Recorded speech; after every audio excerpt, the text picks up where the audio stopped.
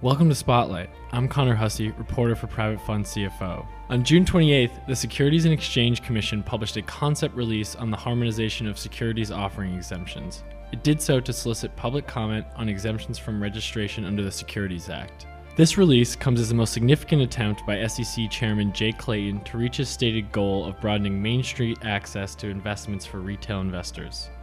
The SEC is accepting comments on this release until September 24th, 2019. We spoke with experts from law firm Ropes & Gray to discuss some of the comments they'll be submitting, what effects this sort of provision could have on private fund managers and retail investors, as well as what it could mean for pension and 401k plans. Keith Higgins, chair of Ropes & Gray's securities and governance practice based in Boston, said the principal focus of the release was to look at the various ways in which companies and funds can raise capital, and to think about ways friction can be reduced in that system. In addition to the private offerings piece, they added about a 20-page piece on using collective investment vehicles as a way to get retail exposure to alternative investments like private equity. And that's why we're here talking about it today. Mike Doherty, Ropes & Gray asset management partner in New York, says that although there is nothing directly actionable coming out of this right away, it could lead to new rules or law changes. It's a concept release. It's posing a number of questions and inviting comments. It could potentially, however, lead to rules or law changes that could open up new sources of capital for private equity firms and also potentially lead private equity managers to think about new ways of distributing their products.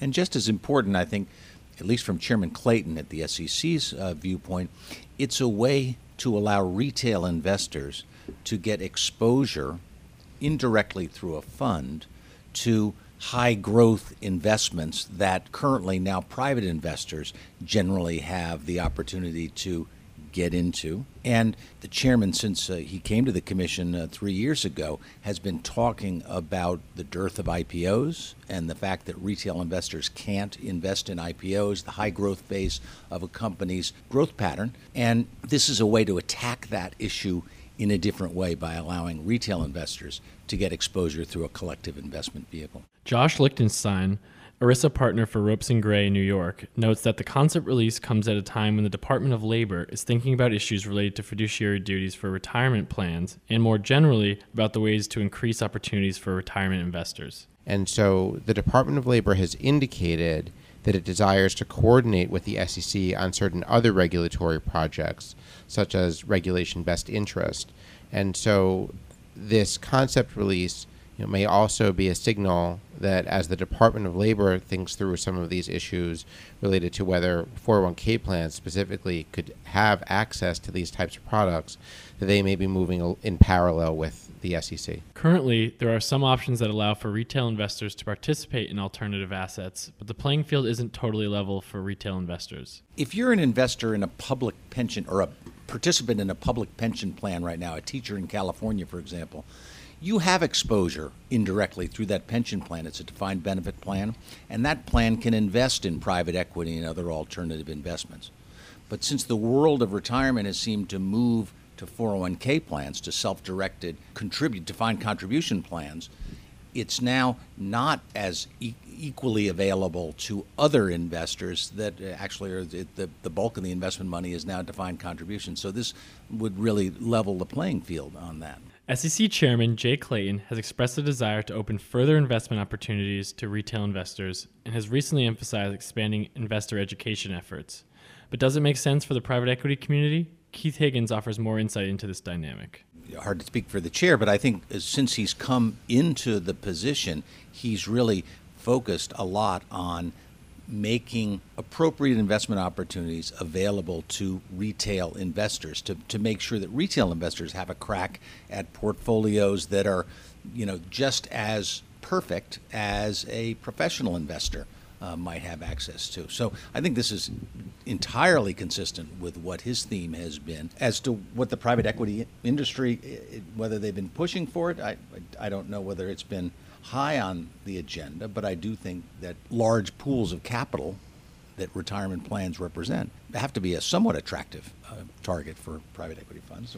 Wouldn't you think? I do. I think it's hard to speak for an industry generally, but certainly a number of the larger players have been pushing retail access to private equity for a number of years. They're the ones that are also most likely to be able to take advantage of it. From their perspective, not only does it represent an additional pool of capital, to go back to some of the points that were being made before, it also is a replacement for some of the pools of capital that have gone away, because large corporate pension plans that used to be defined benefit plans are shrinking or going away, so they're not making private equity investments to the same extent that they used to. So this would replace, to a certain extent, that capital. Yeah, and I would also add that when there is, not just necessarily demand coming from the side of the industry, but there is also evidence of some demand coming from the investor base, because there has been movements in recent years where plan sponsors of 401k plans have actually tried to integrate more alternative assets such as private equity funds or real estate funds into their 401k plans. It's challenging under the current regime, but there is some limited flexibility to do so. But one of the main bars appears to be the 401k market is highly litigious right now. And in fact, some of the companies that even have tried to create these types of opportunities for their investors have been the subject of lawsuits.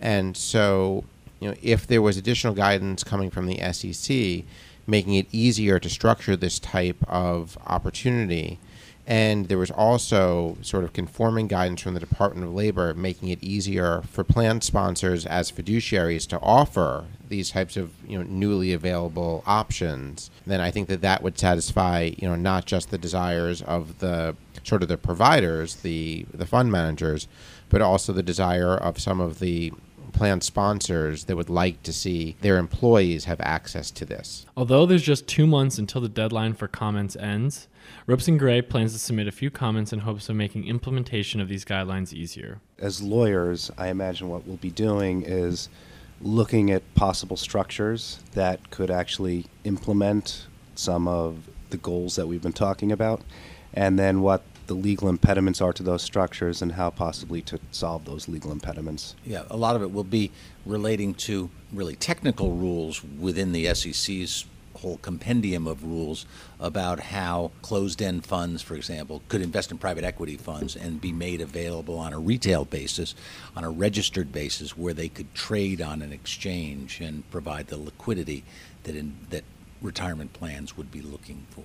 The panelists discussed some of the realistic implications that lawyers and fund managers can expect moving forward. There are really three, I think, and let's call them three main types, and then there are probably a number of permutations under every one. The first would be some type of direct access into private equity funds, probably by changing the qualification standards. I'm not sure that that's one that is really being pushed, because there are a whole host of operational and other issues associated with that. The other two really build upon structures that are already in place, but they would have to be expanded, and there would need to be some rule changes, basically, to be able to implement them. One of them is the one that Keith had just mentioned, which is a closed-end fund investing in private funds. Right now, those exist. A registered closed-end fund can invest in private funds, but there's a SEC staff position that says those funds can only make themselves available to accredited investors.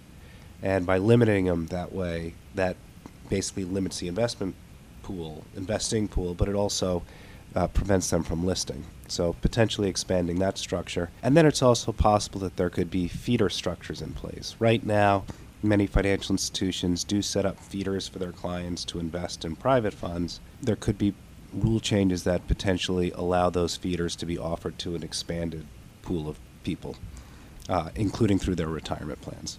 Those are the principal methods. I think one of the questions that will be raised is, gosh, isn't private equity a risky kind of investment, and are we really opening up a huge area of risk to retail investors who might not fully understand the risk? And I think everybody, lawyers and people in the industry, understand those concerns, but think that with appropriate structuring around registered investment advisors and other people who can act in an investor's best interest, participating in the structuring of these vehicles and the choice of the funds that become available. And not to mention the fact that you can de-risk it by having a portfolio of various private equity funds. I mean, it is a little bit incongruous, I think, that right now you can invest as a retail investor in the riskiest IPO in the world. If it goes public, if you can get the shares,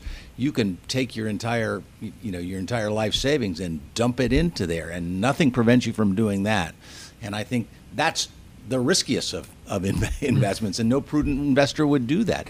If you've got people who are obliged to act in the best interest of the investors to help them out, I think that solves, at least partially, the concerns about investor protection. That's a great point, Keith. And one thing that I think is instructive to think about there is that from the retirement perspective, we already have a large community of fiduciaries who are following exactly those types of standards that you mentioned, making determinations about appropriate investments for retirement assets being invested over a long term.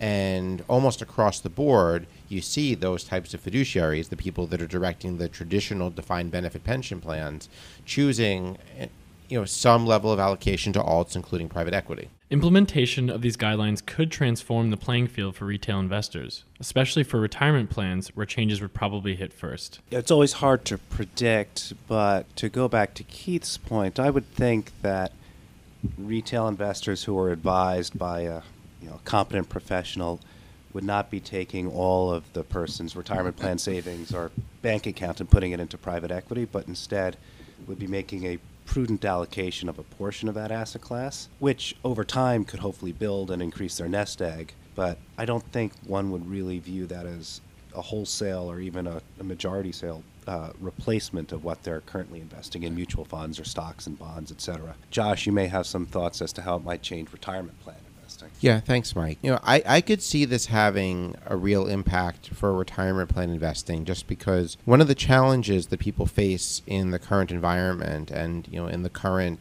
sometimes it's described as looming, but really it's a current retirement crisis, is that the amount of money that you're able to defer into a 401k plan is not a huge amount of money on a year-by-year basis. And then you're sort of tasked with growing that into a large enough amount of money to be able to retire. And so having access to an appropriate level of potentially higher growth potential investments, especially earlier in your saving life, could be a real material benefit. Yeah, I think, Josh, the important point is that retirement savings, I think, are really a key for the retail investor here. That is attractive to the private equity industry because that's long-term money. That's money that people are going to be putting in their plan and hopefully keeping it and growing it for a long time. It's also the benefit of time. If you can get 100, 200 basis point better return on that, it's going to have a meaningful impact on the money you have at retirement. So I think that's why the confluence of events for the retirement savings, I think, is going to be important. I don't think this is going to be selling retail on the street at the corner brokers. I think it's really going to, I think it's going to be most attractive in the retirement context, which is why, Josh, it's so important to get the ERISA things worked out. Yeah, and just to follow up on that, I think that you could expect to see, as a result of these types of changes, if we also see some movement from the Department of Labor to facilitate these types of investments out of 401k plans, that we might see more alignment of the typical 401k investment lineup and the typical composition of a 401k investor's account versus the way that you're seeing pension plans, whether private pension plans or public pension plans, allocated right now. Another option that is already in place, but perhaps could be expanded through somebody, would be target date funds. So many investors invest in target date funds through their 401k plans. Those can make relatively small allocations to private equity, but it's possible that what could come out of this release is some flexibility to make larger allocations or otherwise invest more in the asset class. This complicates the equation, especially for private fund managers whose investor relations functions could be altered by having new direct investors in their funds. So it may not have many day-to-day changes. So to go back to an earlier point, I'm not sure that a private equity fund manager would really want a lot of direct investors going directly into their fund, because that would require them to have very extensive reporting and record keeping and client management functions that I don't think many of them are set up for right now. So what would likely happen is that there would be some type of intermediary serving as a record keeper or an administrator or a fund-to-fund sponsor or a feeder fund sponsor or something along those lines that would bear the brunt of those operational aspects of it. And there is already an industry that is set up to do that. So presumably that could expand to work on private equity as well, because there are going to be some differences in accounting and taxes and things of that nature. But I think the basics of dealing with tens of thousands of smaller investors is something that's already done now. Yeah, no, I think that's right, Mike. And I think that one of the benefits to viewing the 401k plan as sort of the access point for retail investors into private funds is that from the private equity fund sponsor standpoint, it looks like one institutional investor, much more like what they're used to dealing with. And then from the sort of marketing standpoint, instead of needing to, try to, actively market to a large number of retail investors, if your option is just part of one of the investment alternatives on the 401k investment menu, then sort of distribution is already handled inherently. This proposal could point to imminent changes across the private equity industry, but also shows the priorities of the Commission. It's very forward-thinking of the Commission to put something out, to put it out for comment, to allow people like law firms, like private equity firms, like investor groups to provide some ideas on how to make this happen. It's absolutely clear that in the past, retail investors through pension plans have been able to get exposure to alternative investments, and finding a way to help that in a new environment, in a sort of 21st century retirement milieu, I think is terribly important for us as a society on the retirement crisis, as Josh points out, but in also making investment opportunities fairly available to as many as possible. Yeah, and I think the fairness, it's an important point, because obviously a common topic that you hear people talking about now is the rise in wealth inequality in America, and I certainly won't comment on what might be the primary cause of that. But certainly there is a disparity between, if you have money, you have access to more investment options than if you have less money. Absolutely.